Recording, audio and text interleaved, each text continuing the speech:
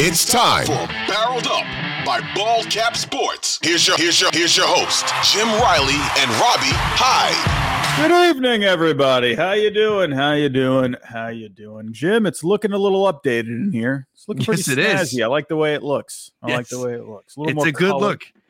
Evan, our producer's been busy behind the scenes coming together with a new look for us. So you guys got to comment in the live chat, those of you watching us on YouTube, and let us know what you think about the new look.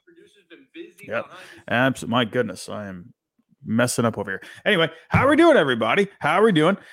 Jim, speaking of a new look, well, it looks like the Blue Jays have a bit of a new look themselves. Yes. Adding my ginger brethren to the team, Justin Turner. And let's just start hot. Let's just get into it, right? Justin Turner heading to the Blue Jays.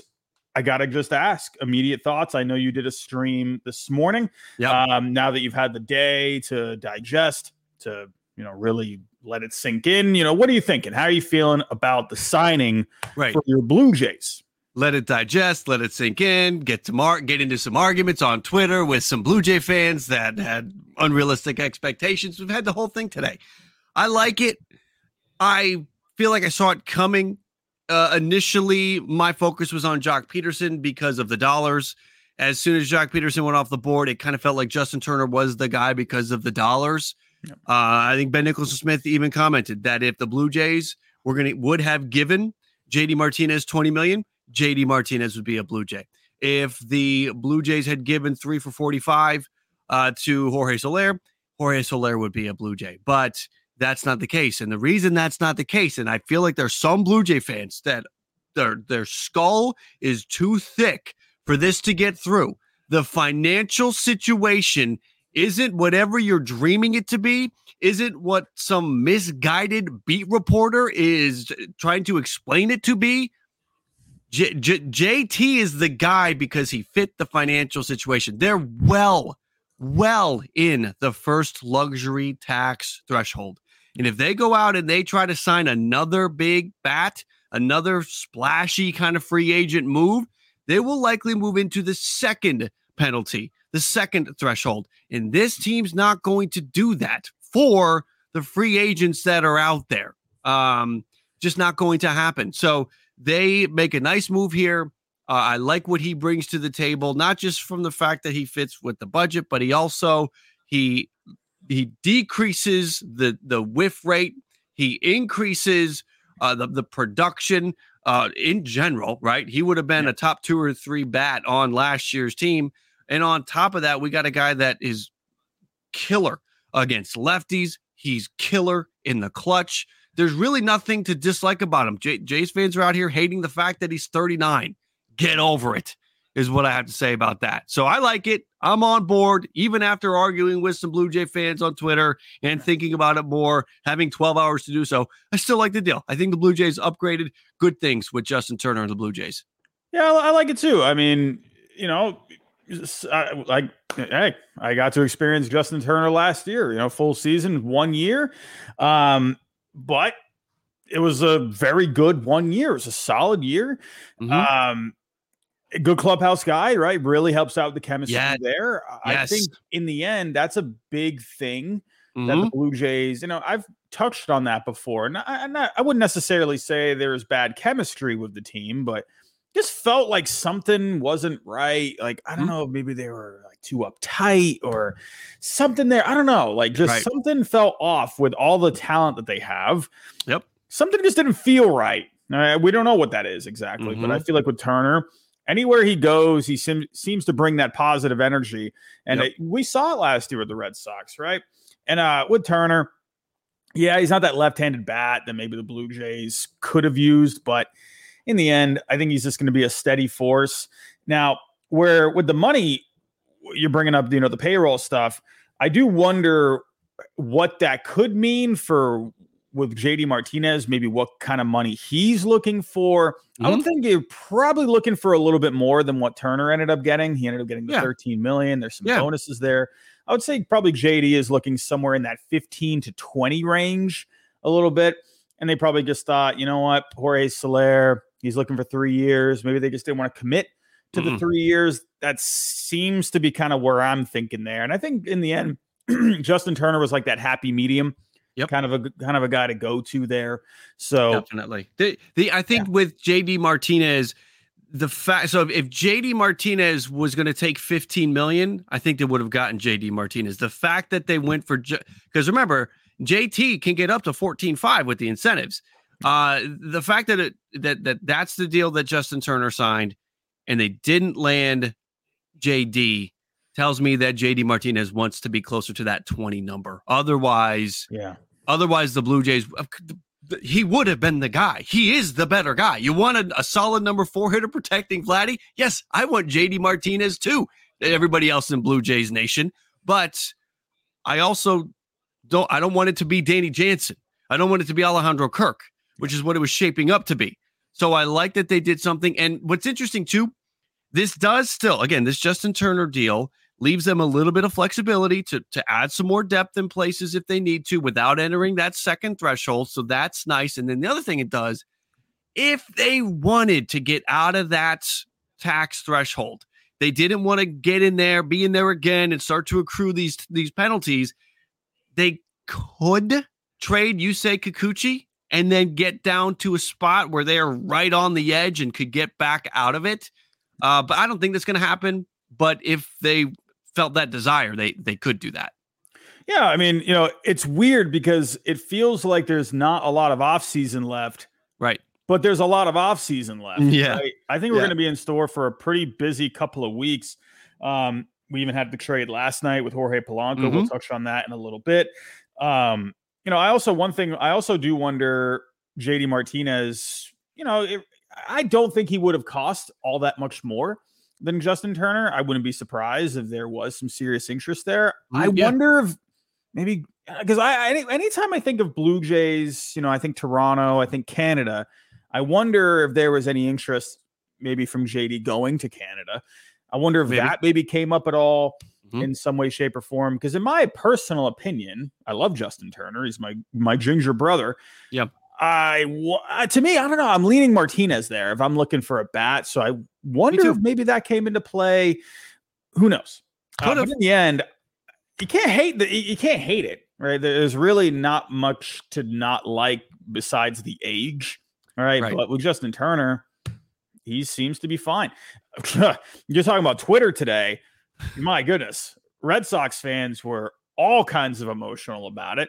Yep. Me, you kind of know how I am. Yeah, I do look at the emotional part of things as well, but I mainly look at the dollars. I mainly look at the value they're bringing to the team. Yeah, Justin Turner was solid for the most part, but I don't think the Red Sox brought him back simply because they thought he was just too much, right? And no, that doesn't mean they can't afford him. According to Fangraphs, he was worth $9 million last year, according to his field value. And he ended up getting 13. My guess with the Red Sox, they're simply looking for a bat that can go up against left-handed pitching. They already have all these lefty bats. They don't need any more lefties, right? They don't necessarily need a righty bat that's going to go up against both righties and lefties because they have all the lefty bats. So they're really looking for a right-handed bat that will go up against left-handed pitching. Justin Turner, very good option, right? Hit lefties very well last year. However, for the Red Sox and the Blue Jays, the difference there is the Blue Jays could have just used another hitter overall, right? Going up against righties and lefties. Yeah. With the Red Sox, on the other hand, and this is what I want Red Sox fans to understand, in my opinion, they didn't necessarily need that. They needed more of a righty that can hit those lefties really well. Yes, Turner could have been that option. However, there are other options out there that would be cheaper that could bring similar production against left-handed pitching. Guys like Garrett Cooper, even Gary Sanchez could be a possibility if they wanted to have a third catcher. There are options out there. Even on the trade market, there's options. Someone like a Harold Ramirez on the Rays. Will they do an in-division trade? I don't know. But there are options out there, and I just wanted to point that out for Red Sox fans. I know we're talking Blue Jays here, but a lot of Red Sox fans today, Jim, they were getting a little much, and it was just, I was kind of rolling my eyes at it, and it's like, oh my goodness. If anyone should get emotional about Justin Turner leaving. It should be me, my only ginger brother in the world, and I get it. It's just, but like a lot of people, it's weird how you say that Blue Jays fans were reacting negatively. I'm thinking, why would you react negatively to this? This is a nice, solid signing for you. It should be, right? But the problem is, there are Blue Jay fans that got excited about the Ohtani chase and then figured that the Blue Jays were going to have all this money, then that they would go and pivot to all these other players. Yeah. So there are fans that were, quite frankly, just confused by the whole scenario. I mean, look. We consume all the content all the time. This is that's why I hate getting in arguments with a lot of with people on Twitter, is because we are in it all day long, consuming content, consuming news. We're seeing more than the average Joe out there, right? We're seeing stuff not just on one team, but on all teams. And there are people that missed the unicorn budget thing from the Toronto Blue Jays, that the Blue Jays had two payroll budgets, a unicorn budget and then the standard operating procedure budget. Yeah. And the unicorn budget was for Ohtani. So if you missed that, you just thought that the Blue Jays had all of this money to spend. And okay, we missed on Ohtani, but you know what? We're going to go get JD Martinez and Cody Bellinger and Blake Snell. It's going to be awesome. Yeah. That was never going to happen. So now Blue Jay fans are obsessed with this Justin Turner signing. This is what we heard. So there were three lanes, sort of. One lane was, I like it, I get it, this is a good signing, right? Those are the people that understand the financial situation and all that. Then there are those that they like it, but they like it only if there's more moves coming. And then there are the people that hate it altogether because he's 40. He's not 40. He's 39. Don't do that to somebody. When they're a year away from 40, don't start calling them 40. So there's sort of three different lanes, and two of them are not really that happy. And I mean, again, that Blue Jay, the fan base that's hoping that there's this and then more. It's the only thing they can do is a trade. They're not going to make any free agent signings that's going to make any of those fans happy. Now, a trade can be executed, but a free agent signing that's going to make that group of fans happy, it's not out there to be had. Yeah, I agree with you. And that's kind of what you're going to get into when it comes to Twitter land, X land, right? Yeah. It's always, even if you signed Ohtani, there are still going to be people out there that still would have hated it, right? Yeah. It would be like, oh my goodness, you're paying this much money for this one player. It's like, you're never going to make everyone happy. Nope. So we both got to experience that today. It was fun. So, it was a blast. Oh yeah. It's always interesting getting mixed up in Twitter land about, right. Whatever. I would probably say, that we can kind of shift gears here. Already touched on my Red Sox a little bit, touched on the Red Sox fans out there. I love all of you. I felt like the reaction today was a little overblown, right? I think it has more to do with just the Red Sox offseason in general, which I wouldn't exactly call a bad offseason. It's just not what you expected it to be, right? And that's what isn't it kind of though? Bad. Isn't it? I got to push back. Isn't it kind of a bad offseason? No, not at all. No, I don't think it's a bad offseason. Okay. Like if you're here in the middle, right? If this is good and this is bad, we're not down here, right? Okay. We're just still in that what the heck are we doing range, right? They have made some good moves, in my opinion. Okay, clearing payroll, getting rid of the bad sale contract, bringing in some little pieces. Tyler O'Neill, again, you're kind of banking on some ifs there. Yep. They've made some decent, productive moves, but not anything great, right? Now, if you go and get Jordan Montgomery, right? Maybe something else immediately, out there, good. It becomes a good offseason. If they can get Jordan Montgomery, this is instantly a good offseason for the Red Sox in my book. For sure. Right now, it's a C. It's a C. I would agree with that. Yes, I agree with that. It's not bad. It's bad in the eyes of you were expecting something great, right? But you haven't done even anything good. You haven't done anything bad, right? Right. You've made some good logistical moves, right? But that's as far as you can go. But when, you got the ownership and everything saying full throttle, pulling all the levers, and it's like, what are we doing? They're never going to live that down. They will never live that down. And it's like, it's weird because, and this is why I don't think they ever want to talk to the media. Right. Because they always say the dumbest things. And they always get in trouble with things they say. And it's like, I'd rather just not. You always hear people say, "Why doesn't John Henry talk?" Where it's like, well, I'm not going to sit here and defend the guy, but anytime he talks, it's like someone's going to take something he says, and they're just going to use it against him. So it's just kind of how people have been. But but then I can also understand where those people are coming from too, because you're saying these things, right? Anyway, I can talk about my Red Sox for hours, but let's kind of get into what's next for some of these other guys out here. Talking about Jorge Soler, this was a guy that I think a lot of Blue Jays fans thought was realistic, right? Once you had Jock Peterson come off the board, right? Jock Peterson seemed to be a big target for the Blue Jays, and then he went to the Diamondbacks, a team Soler was also connected with. Well, you checked off 2 boxes right there. Well, then it seemed almost inevitable that Soler would be a Toronto Blue Jay. I got to ask you your opinion on this as a Blue Jays lover. Are you upset at all with not getting Jorge Soler? No, because I never really thought it was realistic. I mean, call me a pessimistic Blue Jays fan. I never thought it was realistic because I didn't think they could afford him. So in my mind, I had checked out on that a while ago. When they signed IKF, Blue Jays fans, you want to hate on the IKF signing even more.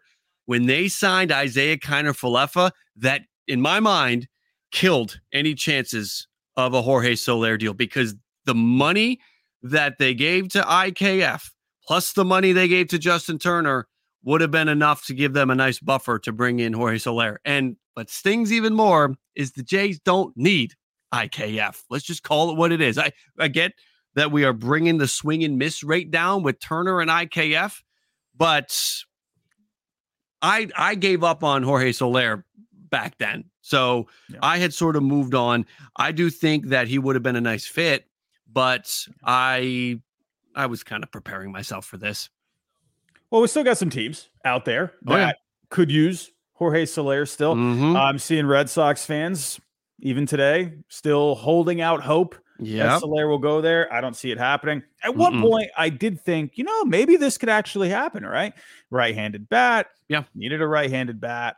Then I started talking to a couple of people behind the scenes, and, they told me Alex Cora, the way he likes to operate, he likes to have that versatility.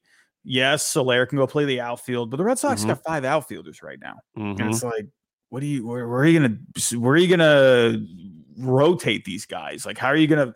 It's not gonna work, right? Nope. They have all these different righty lefty matchups where it makes sense for them to keep the DH spot open. So Jorge Soler at this point, yes, the bat works, but when it comes to the other things, don't think it really works. And again, I'll touch on this one more time. For the Red Sox fans, I would expect either Garrett Cooper, maybe Gary Sanchez, something along those lines. Maybe a trade for a bat that we're not even thinking of, someone like a Harold Ramirez. Yeah, that is something I could see. But for Jorge Soler, I think a team like the Mets still make some sense, but you got David Stearns there. Does he see value in signing Soler to a 3-year deal? I don't know.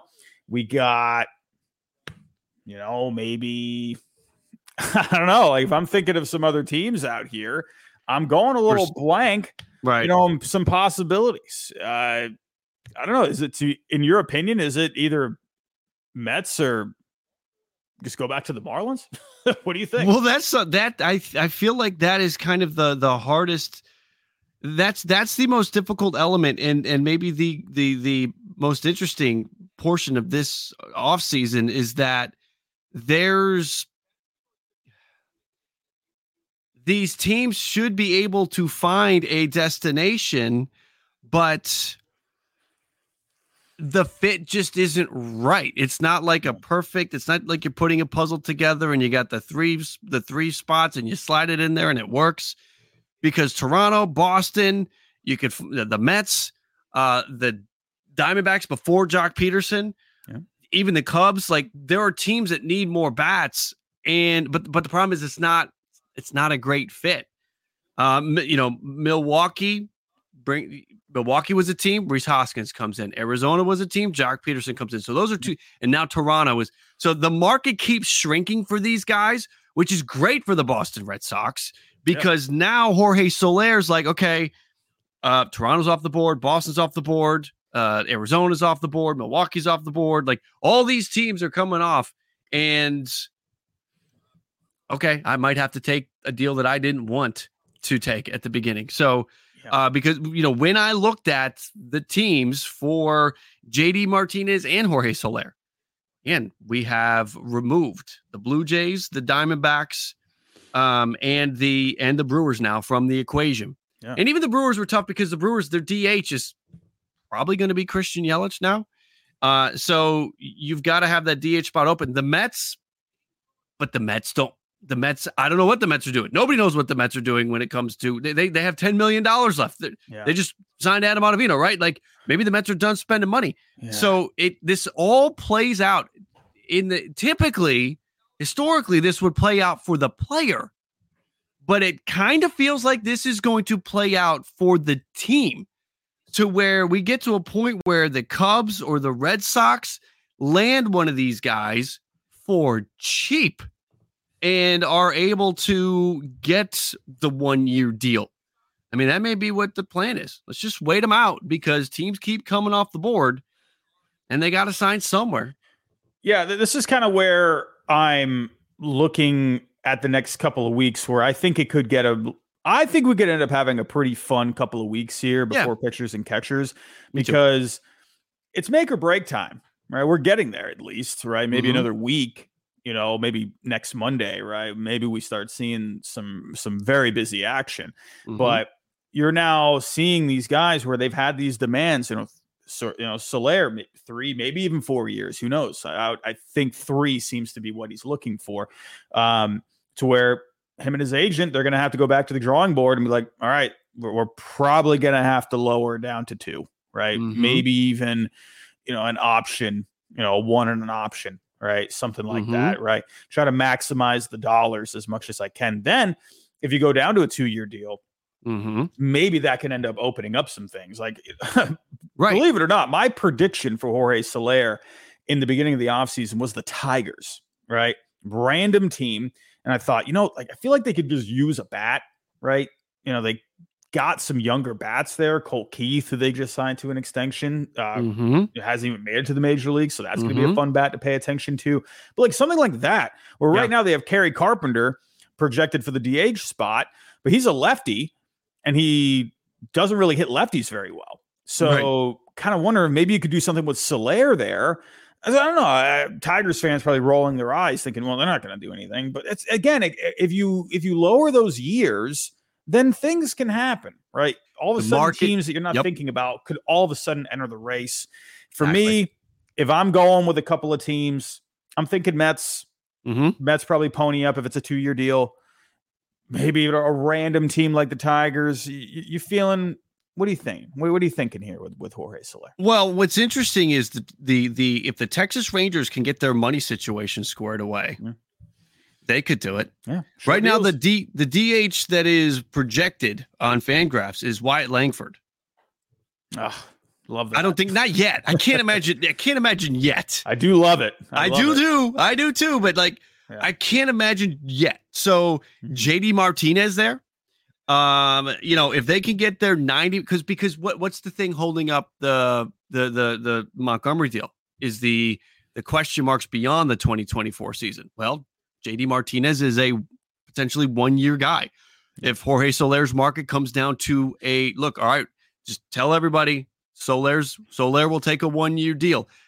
5 teams may step up that right now are not there. And the Rangers would be one of those teams. If a 1-year deal was on the table, I think the Tigers could also be in play. The Mets would not be so interested in a 1-year deal, but maybe the Red Sox would. So you could stir up some interest with some other teams by doing that. I am fascinated by the thought of the Rangers.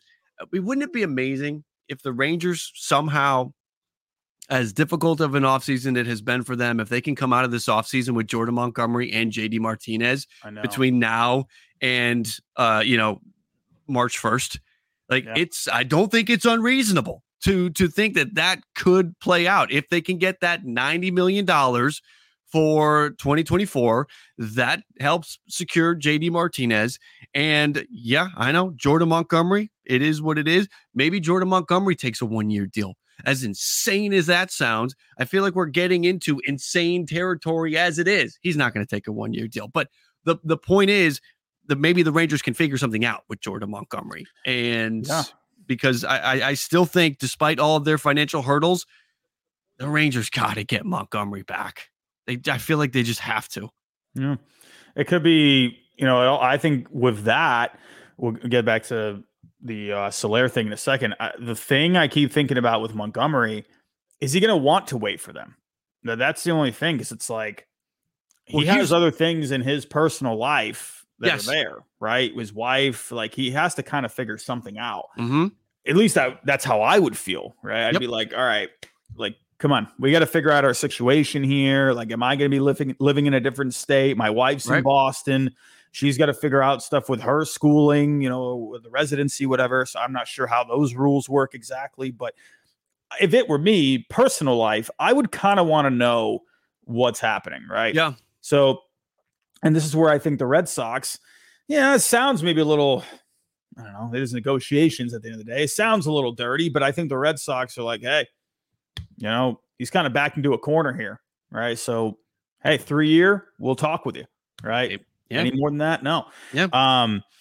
The Rangers, I think, could be interesting. And that's where I do think JD Martinez could make some sense, right? Because they are seeming to go to those 1-year deals. Mm-hmm. Funny enough, with Wyatt, I love me some Wyatt Langford, man. He is actually projected for I'm looking at the numbers right now. They're projecting him for a 263 average, a 337 on base, and a 474 slugging.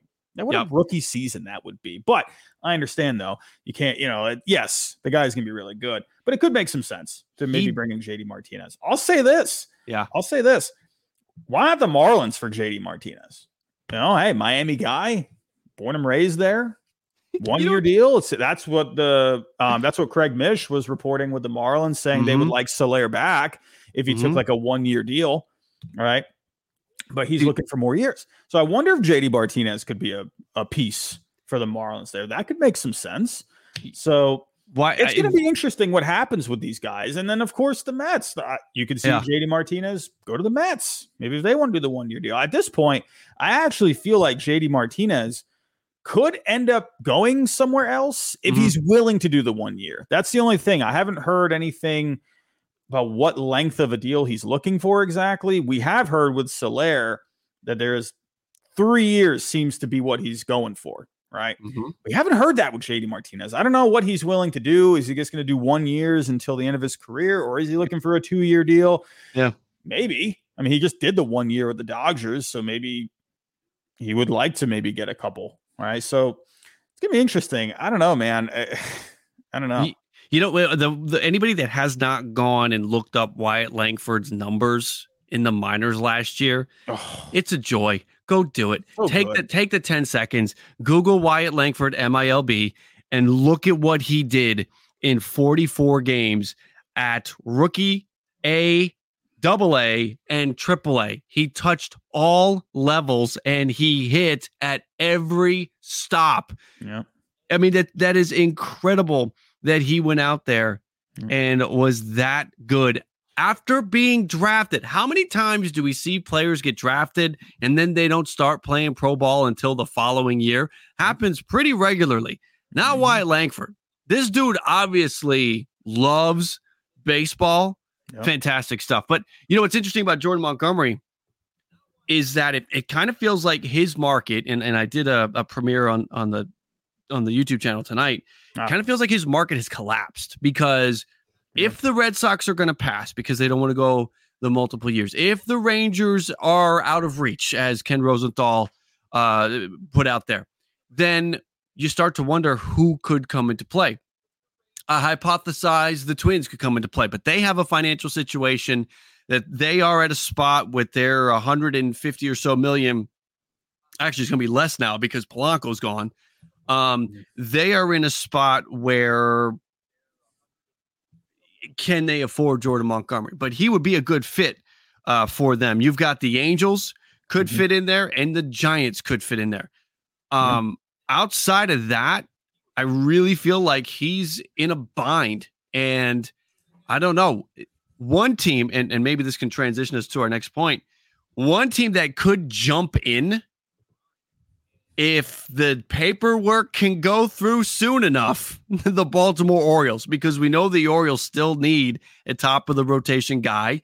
John Angelos just won't pony up the money for it. Yeah. Maybe new ownership coming in. Can we get the paperwork? Can we get this thing moving? Can we get the new guys taking over and give Mike Elias the green light to go out there and make some impact signings? It'll be interesting. So, for anybody that hasn't heard, we've got word that the Orioles are selling the team, that they have two investors that are going to be taking over, that John Angelos, the Orioles fan base, has long suffered under this Angelos regime. It's been a mess. It's been an absolute nightmare. If a team started to give you hope, you knew it was short-lived because John Angelos was not going to sustain it. And that was the biggest fear that was in the hearts and minds of Orioles fans right now, is that this would not be sustainable with John Angelos, because he ran to the New York Post last year, not asked to do it. He just went to do it to tell everybody how he basically can't afford to sign multiple players to these $100 million contracts. So a great thing for the Orioles. I ask you this, Robbie. Do you sort of feel like, I don't know, maybe it's me because I live close to the area. Do you sort of feel like maybe a little bit of the ground is shaking in the American League East? As a Red Sox fan, as a Jays fan, I kind of worry about the Orioles even more now. If they get a motivated owner, you get a motivated owner with money to spend, and Mike Elias pulling the trigger. Orioles fans got to be excited, right? Yeah, the way I see it a little differently than the Mets situation, right? Steve Cohen, that dude was a Mets fan, right? Yeah. There was a different feel to that, where it felt like he was going to be on a bit of a mission, right? From the early going, right? Yeah, he had a fun couple of years, but then he realized, okay, all right, this ain't fully working. We tried for the couple of years to put some talent on the field. Worked out the first year, won over 100 games, but then it collapsed last year. So that's why you bring in Stearns to make some, better future decisions, right? You can understand why they did the moves they did, because they weren't in a position to, bring up some young guys. They had to go buy players because they didn't have the players to call up, right? So it makes sense. But now they're starting to get that talent. They're doing it in the right way, right? It was the right way prior anyway. But my point is, it feels different with the Orioles, right? Because I believe, if I were to go to the report here, so it's going to be David Rubenstein of the Carlisle Group and Mike Arrighetti of the Ayers Management Corporation. I feel like when you have big corporations like that, they tend to lean more towards the analytics, right? They like to have, people put in place, right? Okay, what is going to be the best business decision value-wise, right? Where they you have these advisors in there, and it's going to be, they don't feel like where Steve Cohen almost felt like sort of like a rebel in a way, right? It kind of gives me that vibe a little bit. I could be very wrong, but doesn't feel like, a corporate kind of a guy, right? Feels more of like insanely wealthy, but gives you almost more of like that welcome to the family kind of a feel, where when it comes to these groups, right, these big corporations, it's more like they're looking at the analytics, they're looking at the numbers. I'm not saying Steve Cohen's not that, right? But these corporations tend to lean very heavily into that stuff. So my point being is, I don't see them just going out and just throwing money at people. Like Sure. that's not the vibe that I get right away, Right. right off the bat. And I think and that's not what Orioles fans even want them to do. I don't think Orioles fans want them, and the way the team is set up right now is to go out there and be a spender like the Yankees or the Dodgers or the Mets. I think what they want them to do is to get the talent and keep the talent. And what the worry was that with this flood of talent coming in all at the same time, there was just going to be this inability to keep, and it's still going to be difficult. Okay. I mean, as you get to a point where Rutschman and Gunnar and Jackson Holiday and you keep on going, Westberg develops into a stud and Mayo develops into a stud and Kowser develops into a stud. And you got Hayes and you got Mountcastle and you can't keep them all, but you have to identify the three, get them done. Do what the Braves are doing. Angelos was never going to do that. They have to do what the Braves are doing and execute these contracts that sort of put the team in a position where they don't get crushed with, we got it. Now we slept on this. Now we got to give this player $35 million a year straight out of arbitration. Yeah. I do think that's one element here. We do have a lot of comments in the live chat. There's some heavy Baltimore viewership here tonight. Quick shout out. Comment on one of them. Conman Junior one. Yeah, we had the comment. I also want to give a shout out to Conman who dropped a super chat earlier. How are things going in the park? I know you're going to get to it, but be ready for you and Robbie to see the O's at the top of the division for a while now. Thank God Angelos is going away. We do have there's Cal Ripken Jr. is going to be a part of the ownership group. I believe Rubenstein is from Baltimore. But here's the thing. What I feel best about for the Orioles is that Mike Elias is running the show.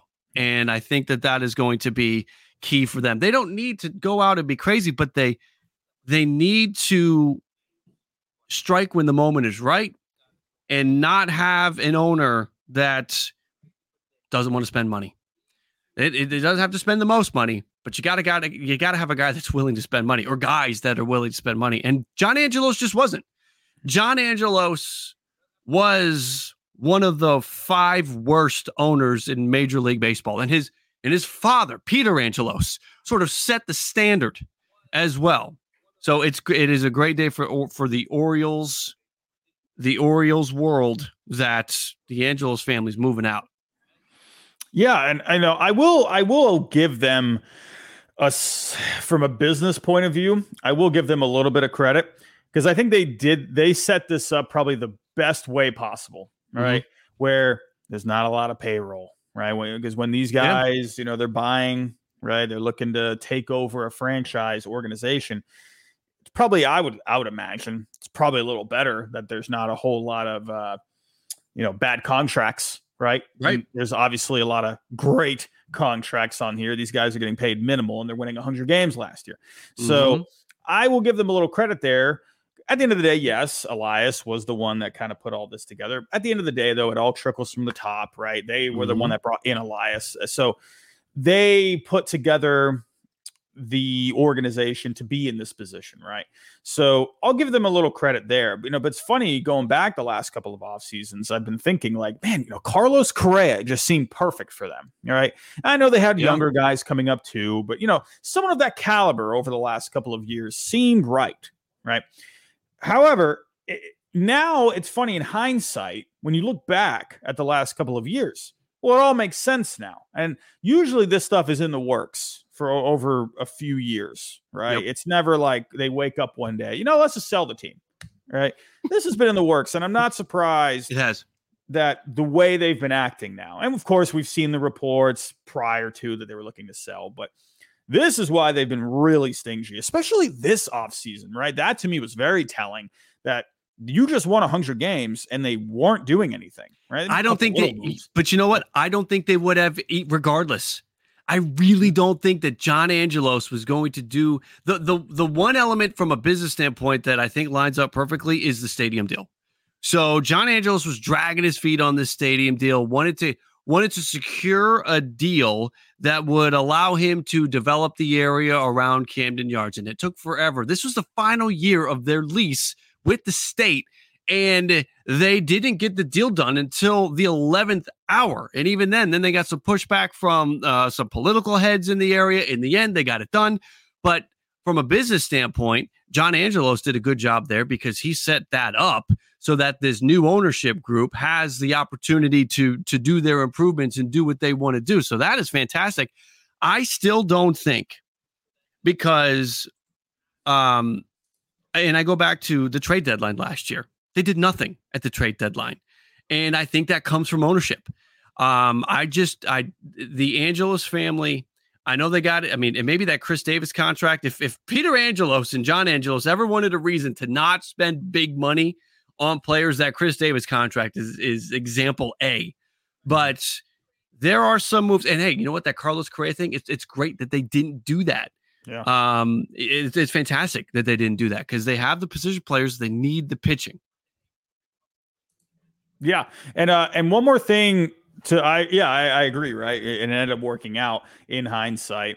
And one thing I want to touch on is I saw some people talking about Cal Ripken Jr. Yes, he will have a small ownership with the Orioles. It doesn't say, at least I haven't seen anything specific how much that is going to be.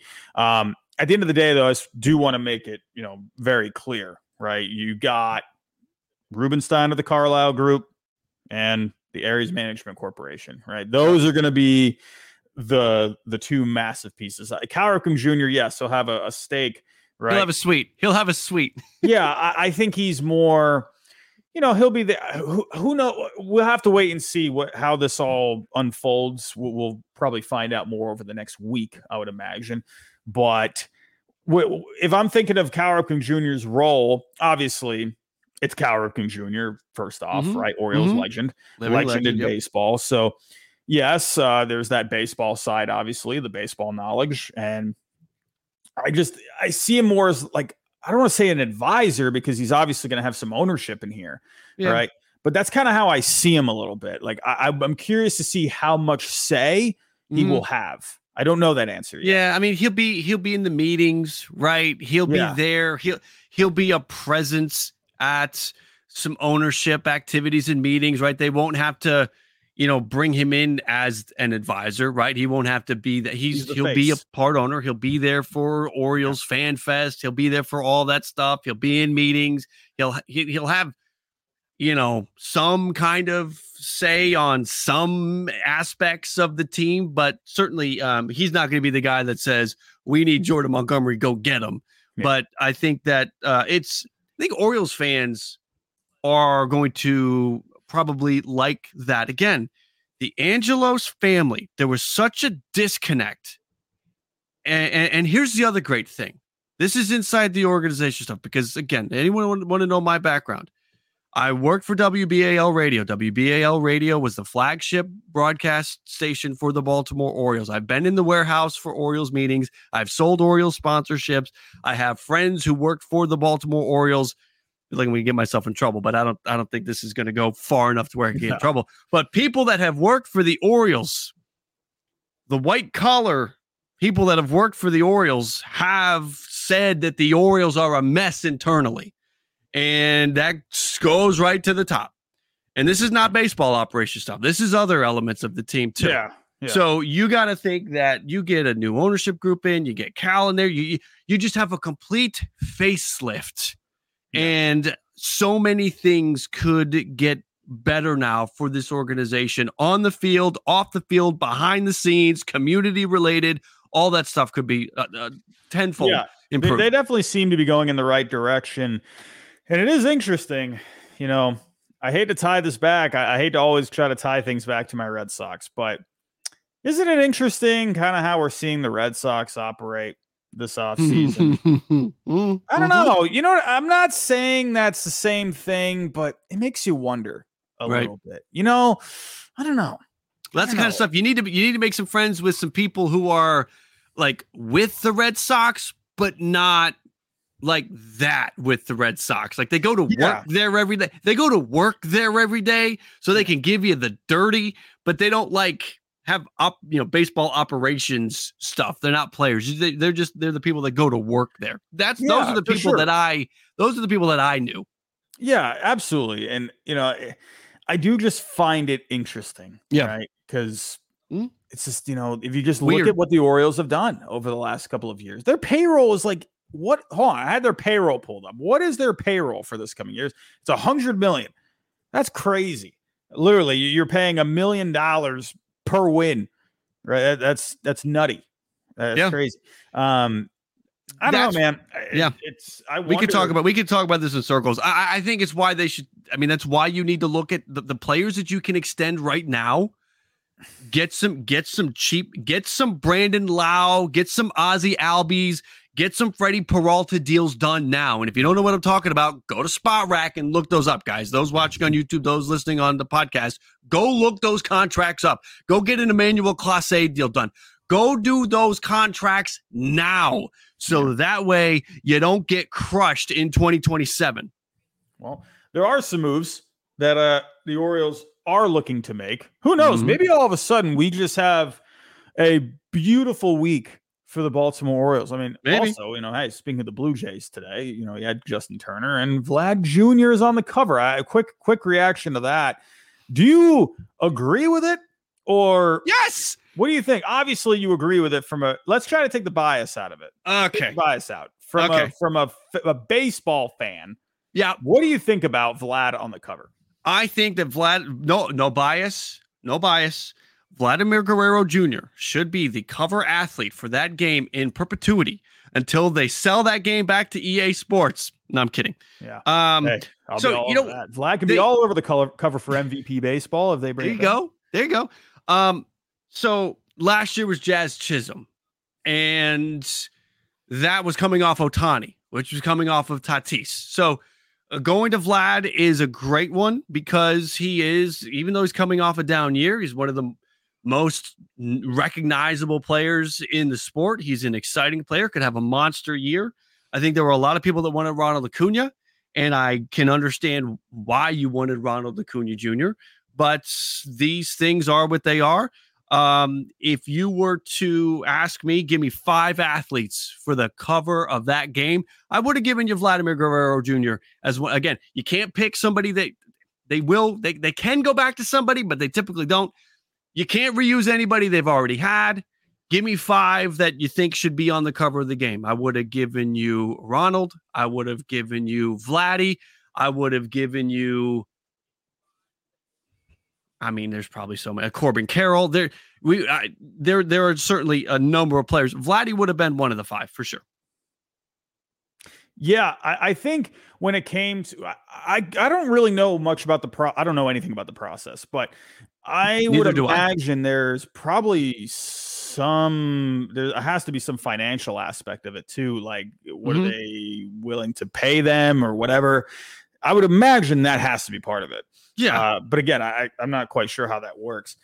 I would imagine, Ronald Acuna Jr., if there was that, again, I'm speculating because I don't know the process, but who knows? Maybe that was an option they were looking for. And I feel like he's on some other stuff out there too. So I'm not sure if that, I think he has there's another game that he might be on, like a game in the App Store or something. I forget what it is. I'm not sure. But, right. I know what you mean. I feel like I've seen him too.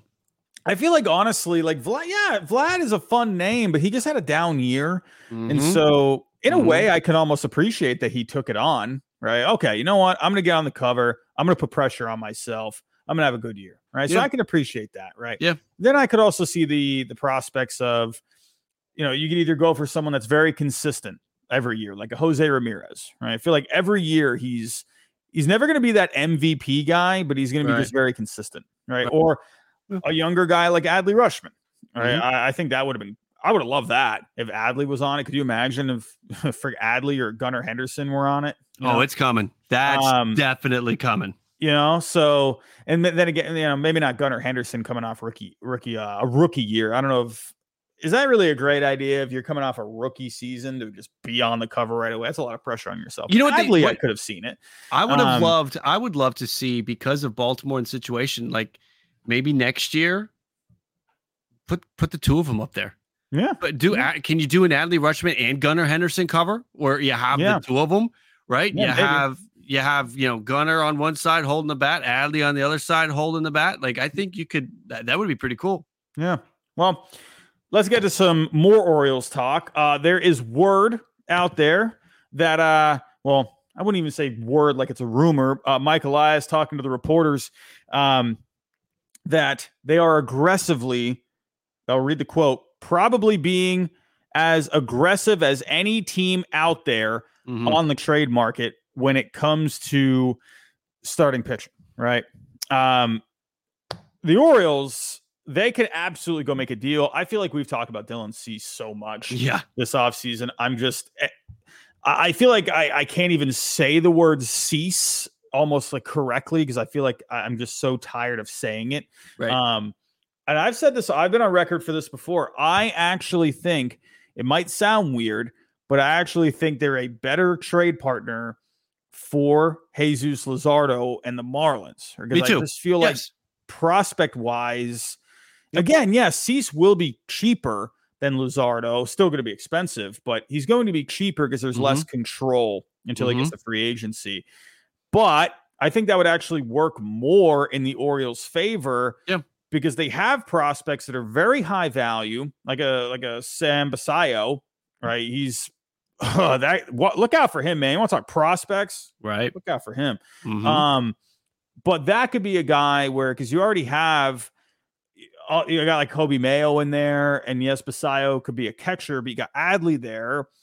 And if Basayo doesn't play catcher, first base, well, like I just said, that's where you have Mayo, right? So someone like Basayo could be expendable, but is that, if you give him, like, let's say Dylan Cease, well, that's already making up so much of the gap because he's such a big prospect.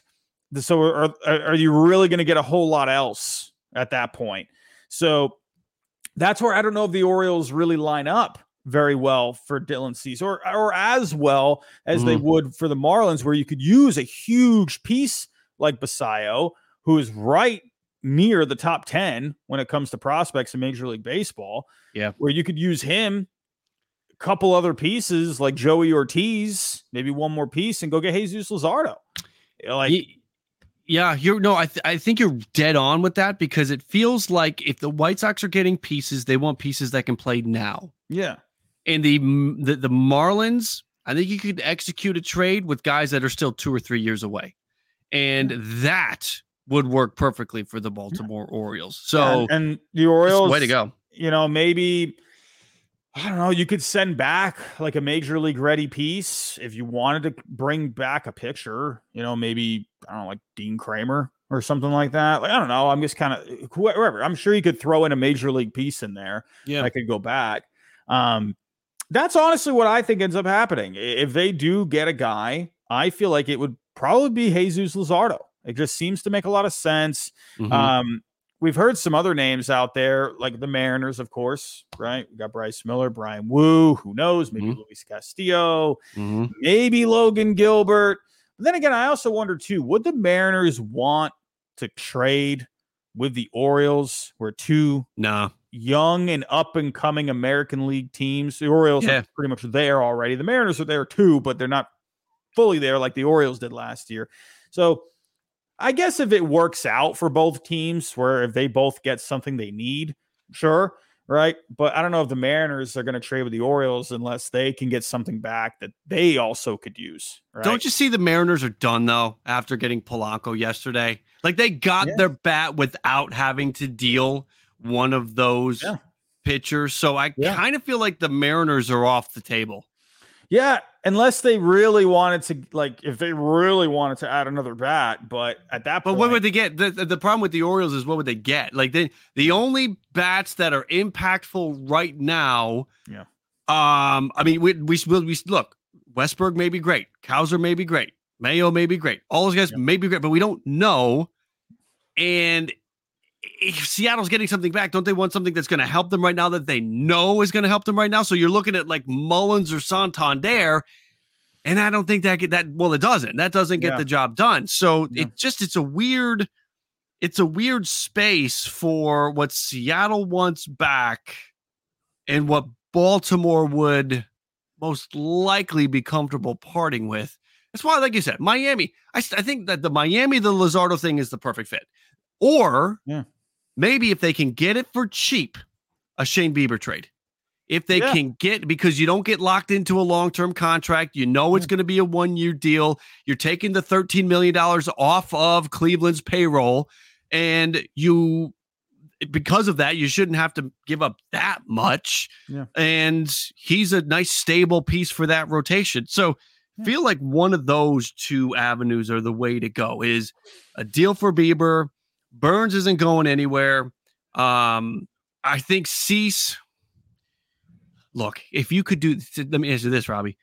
If you had your choice between Cease and Luzardo, and the packages were pretty close, but you had to throw in one more prospect to get Luzardo, wouldn't you do that over Cease because you get that extra year? That extra year could end up being worth $25 million. Yeah.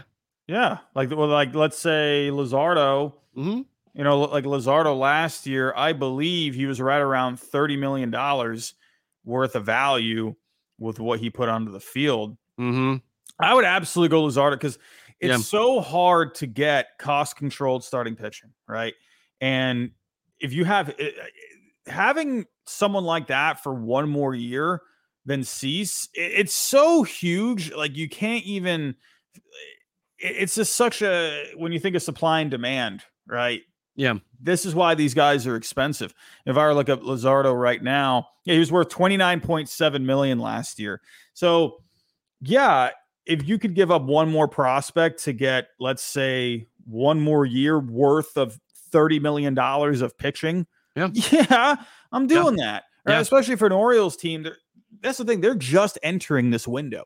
Mm-hmm. And like, you bring Luzardo into that fold for the next 3 years. It's so perfect to me. Be amazing. Right? Yep. Where like Cease, it almost feels like, okay, we only got Cease for 2 years. Where Luzardo, you feel a little more comfortable there. Okay, we got him for 3 years. Okay, we can breathe a little bit. And Cease, you don't almost feels like you gotta win now in the next couple of years. You know, and you don't know what Cease is. What is he right now?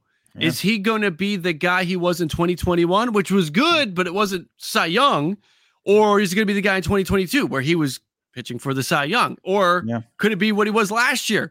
A guy that didn't look that great at times. So like, who's he going to be? I think he averages out to be, you put those three together and come out, spit out one average season out of those three numbers. I think that's what you're going to get from Dylan Cease moving forward.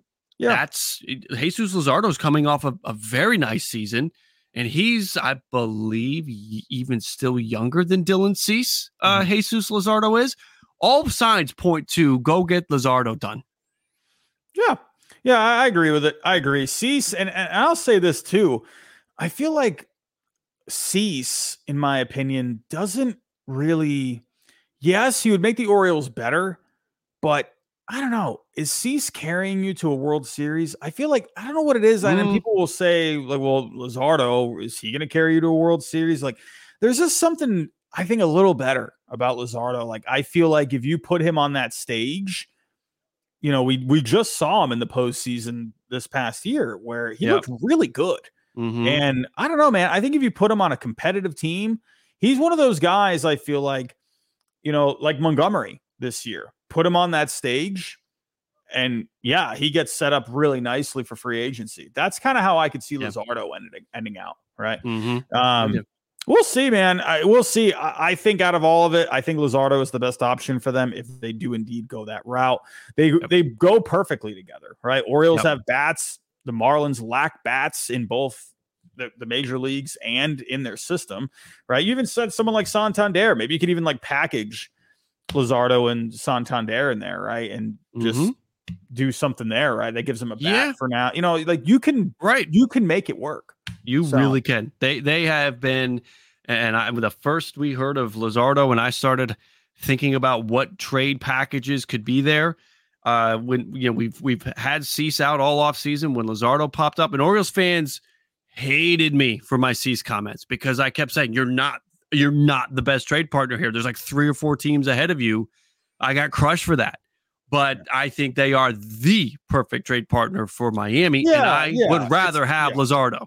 Yeah, it's not about whether or not you have the prospects. And that's why I see these articles and these people, these experts out there where they say the Orioles have so many prospects. Like, it doesn't matter. It's like it's about the fit, right? Yes, having a lot of prospects matters, but is it going to be right for each organization, right? What they're looking for. So we did have a trade yesterday. That was nice to actually see something like that. And I actually came up with it, not the exact trade, but the idea of it about a week ago, right? Jorge Polanco going to the Mariners. Right off the bat, I saw that it looked like a slight overpay. It looked a little lopsided, but not like a crazy amount. But then there was some cash involved, and surprisingly, you ended up getting a lot of cash going to the Twins. So it ended up being even more lopsided. So I was like, whoa, why are you sending all that cash to the Twins? Like that was what kind of blew my mind on it. That was a lot, right? But then when you think about the Mariners and their history, when they want someone, they tend to do what they have to do to get it done, right? You look at just the Luis Castillo trade, right? Throwing in Edwin Arroyo, which ended up being, in hindsight, a very good move for them, right? Edwin Arroyo was this guy, fast riser in their system. He was kind of just blowing up the place, right? And they're like, okay, here, we'll even give you Edwin Arroyo along with Noel V. Marte. Right. And people are like, wow, you're giving up both those guys? And in hindsight, Edwin Arroyo, his stock has dropped a little bit. Hasn't been the same guy that he was at that time. So the Mariners have done this before where they tend to overpay to get the guy they want. And in the end, you gave up a couple of prospects there, right? Gonzalez is one of them, decent prospects, I think in the 70 range, mid 70s. Even though it was an overpay, it's still kind of like the Castillo trade. Yeah, it definitely hurt, but I still liked it.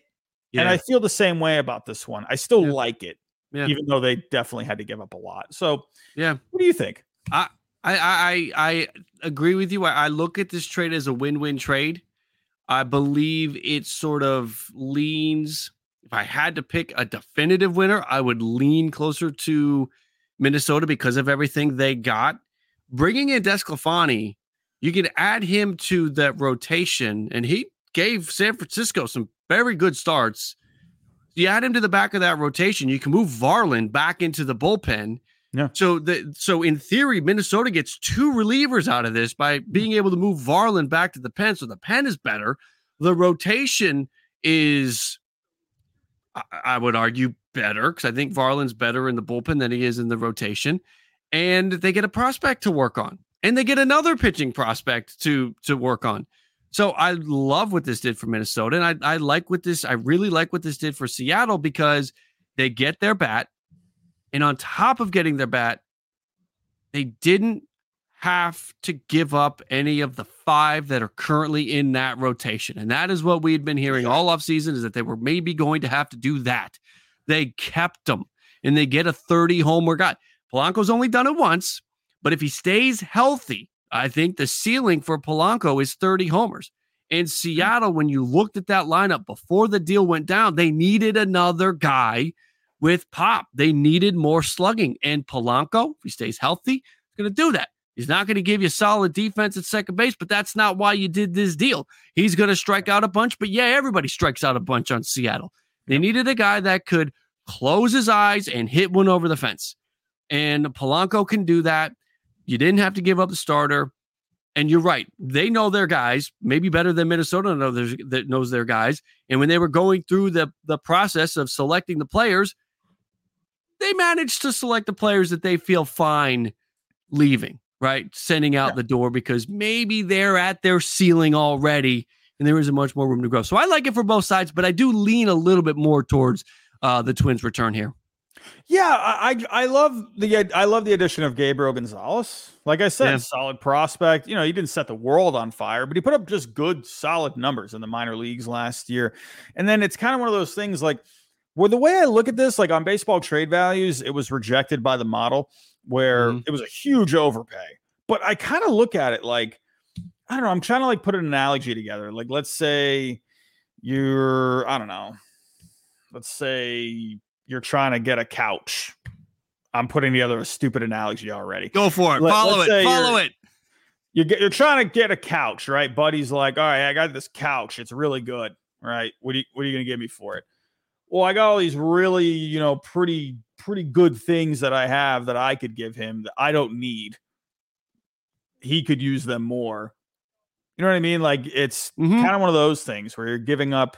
Value is in the eye of the beholder, right? Right. It's sort of like they just gave up pieces they didn't necessarily need that had good value. And the way I kind of almost imagined it happening, they're on the phone and the Twins are like, okay, we'll give you, Gabriel Gonzalez. That's the one piece we want back. The Mariners say, okay, all right, we can do that. Yeah. Right. And then they're like, we need a pitcher. Sonny Gray, right? We lost him. Thinking you send us Desclafani? Okay. Yeah. Okay. Yeah, we can do that. Yeah. That Darren Bowen guy, really good, right? We like him a lot. Not a whole lot of value. But we like him, right? Decent piece for the organization, right? Can you do that? Yeah, okay, we'll throw that in. Feels like deal's almost done, maybe, right? Yeah. And all of a sudden they're like, hey, you know what? We were thinking. We wanted to get this deal done, but we really need Topa too, right? Think you throw him in for us? Oh, Topa? Right. Really? Come on. He was good come on. We got to get this deal done, man. Just throw in Topa. Just throw him in. Oh, all right, fine. We'll do freaking Topa too, right? Yeah. And then you're about to pull the trigger, and they're like, listen, can you pay Desclafani? Oh, come on. Just do it. Just pay Desclafani. Fine. Take the money. That's how I saw it. Well, they could go the other way. It could go the other way. There could have been another team, or at least it was presented as another team's in on Polanco. And if you want Polanco, this is what you got to do. The asset here that was coveted was Polanco, not any of those pieces that went from Seattle to Minnesota. That's not that's the phone call was made by Seattle to Minnesota, most likely. The coveted piece was Polanco, and because of that, you may have to appear to overpay for the piece, especially if other teams are paying are calling on Polanco. Quick shout out to Skull TYA Catch 84. I also think he became a member of your channel. I think he's a member of my channel recently too. Skull, thank you. Dropping a super chat as well. Thad Levin, I don't think he has lost a trade yet. The cash helps them go after free agency. I'm happy being a Twins fan right now. I think Twins fans should come away from this trade. Thank you. Very happy. Yeah, and another thing that it does for the Twins, and I talked about this on my channel last night, where it really gives them more flexibility in their lineup. Yeah. Right? It kind of gives more playing time, right, to Julian, right? That was a guy that really had himself a decent season last year. Right. Kind of opens up that DH spot so Buxton can go DH a lot, hopefully, play some center here and there. But it really opens up a lot more opportunities for the Twins, and it gives them, in my opinion, really needed versatility there, flexibility. Yep. So that's where I think Polanco, he's good, right? But I think for the Twins, they saw more value in having more freedom, right? Instead of just locking in Polanco there. So that's where I see it. And you brought up the super chat. We also had another super chat earlier from Swingman Lou. How you doing, Swingman? One of my guys. The Red Sox are going to do Jack Bleep. This is a child-friendly show. I cannot say those words. Former teacher. I can't do it. But I think that, I don't know, man. Papelbon was talking. With, I believe it was Foul Territory. Don't remember exactly. Maybe it might have been the Play Tessie crew. Go follow that podcast, Red Sox fans. If you don't know Play Tessie, good guys. But he said that he feels like the Red Sox have something up their sleeve. I feel like I think they're just waiting it out. And it's kind of one of those things where Red Sox fans are going, come on, sign him, do it. Okay, no one is signing Jordan Montgomery. No one is signing Blake Snell. So, they're waiting for the market to come down. Like, you got Ken Rosenthal earlier, right? Like, saying, oh, what are the Red Sox doing? He's just bashing on them. These Ken's got it out. Ken's got it out for somebody in Boston right now. He is not happy with them. No. And, but it's like, Ken, come on, dude. If I was the guy like in an organization, I'd be like, Ken, you know how this stuff works, right? The market right now for these guys is garbage, right? We're just waiting for them to come down, right? That's what it is, in my opinion. Yes. Could you go out and go call Montgomery right now, get something done? Sure. They're playing a risky game. They did it with JD Martinez, right? Back in 2018. Yep. Do you remember JD Martinez won it 7 years and $210 million? Do you remember that, Jim? I do remember that. That was a lot of money that they were looking for. And of course it was ridiculous. And the Red Sox knew that they were really like the only team that made sense for JD Martinez, or that made the most sense for JD Martinez. There were other teams, but the Red Sox had the clear need. This feels like the JD Martinez thing. It really does with Jordan Montgomery. Because it's like, if the Rangers had the money, they would have already done this. It would have already happened, in my opinion. I don't know.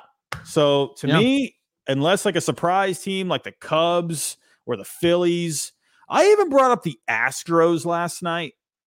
I don't see that, but they shocked us with Hader. There's going to be another in Texas. Maybe they can make something happen.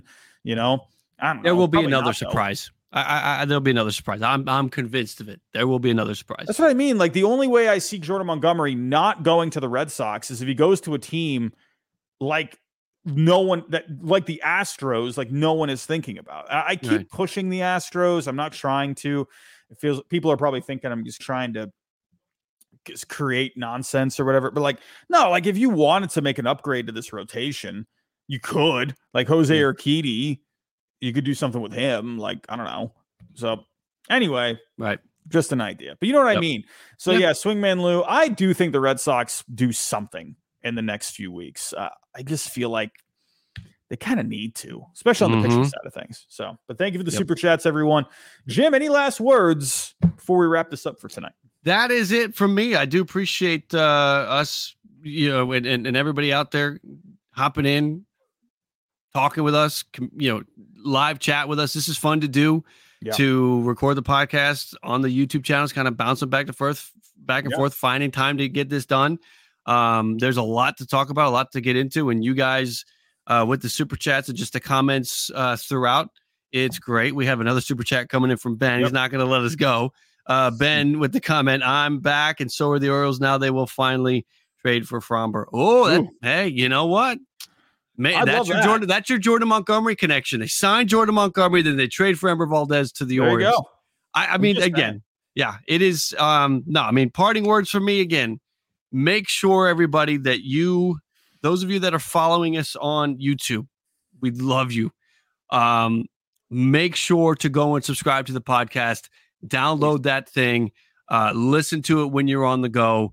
We really would love your support to help grow this thing and continue the momentum that we're building there. And if you, this is another thing I wanted to say. If you have content creator for your team, if there's somebody on Twitter that you follow, if you have an audience with that person, meaning maybe they follow you back, tag them. We would love to have more guests on here. We would love to reach out to more teams. We are a national show. We have touched on half the teams in the league right now. So we're not opposed to doing a Orioles deep dive or a Texas Rangers deep dive or anything. So if you have somebody you follow that you think, man, the White Sox, if you have somebody that you follow that you're like, man, I would love to hear my guy who does this White Sox podcast come on and chop it up with Jim and Robbie. Jim's been critical of Chris Getz. Let's put them together and see what they talk about. Chris Getz on the show. Let's get Chris Getz on the show. Anybody know Chris Getz? So anyway, help us out. Help us grow this thing. If there's somebody you want to see us have as a guest, tag them on social media and see if you can get their attention. Sounds good. Yeah, man. Yeah, everyone, please, if you can, go download the podcast, whether, Spotify, Google, Stitcher. Ben Lowry, one more time, $4.99. Have on Hum Baby Baseball, man. I will do that. We'll do that. Ben, done. Probably season preview, I would think. Probably the season previews. That'll be good for the Giants. He has really good. He would be good for the Giants. He also does some really good MLB content on his YouTube channel where he touches on like historical busts and things like that. And I've had him on before, and we dove into one of his. He had So we have had him on in the past. We had him on to talk about. He had the 10 most ridiculous. What the hell's? Why can't I think of the word? He had a 10 worst something. I can't remember what it is right now. For some reason, my mind is fried. He has a bunch of those. I had him on after one of those videos, and we talked about it. So Ben, we'll definitely have Eric on soon. Yeah, for sure. Ben Lowry, thank you, my friend. Thank you for those and the other super chats as well. Skull TYA Catch 84 Swingman Lou, thank you. Everyone, we're going to get out of here. If you can, again, go download the podcast, Google, Stitcher, Spotify, whatever. Leave a review if you can. 5-star would be wonderful if you could do that. But everyone, thank you for coming out tonight. We do appreciate it, and we'll talk to you next time.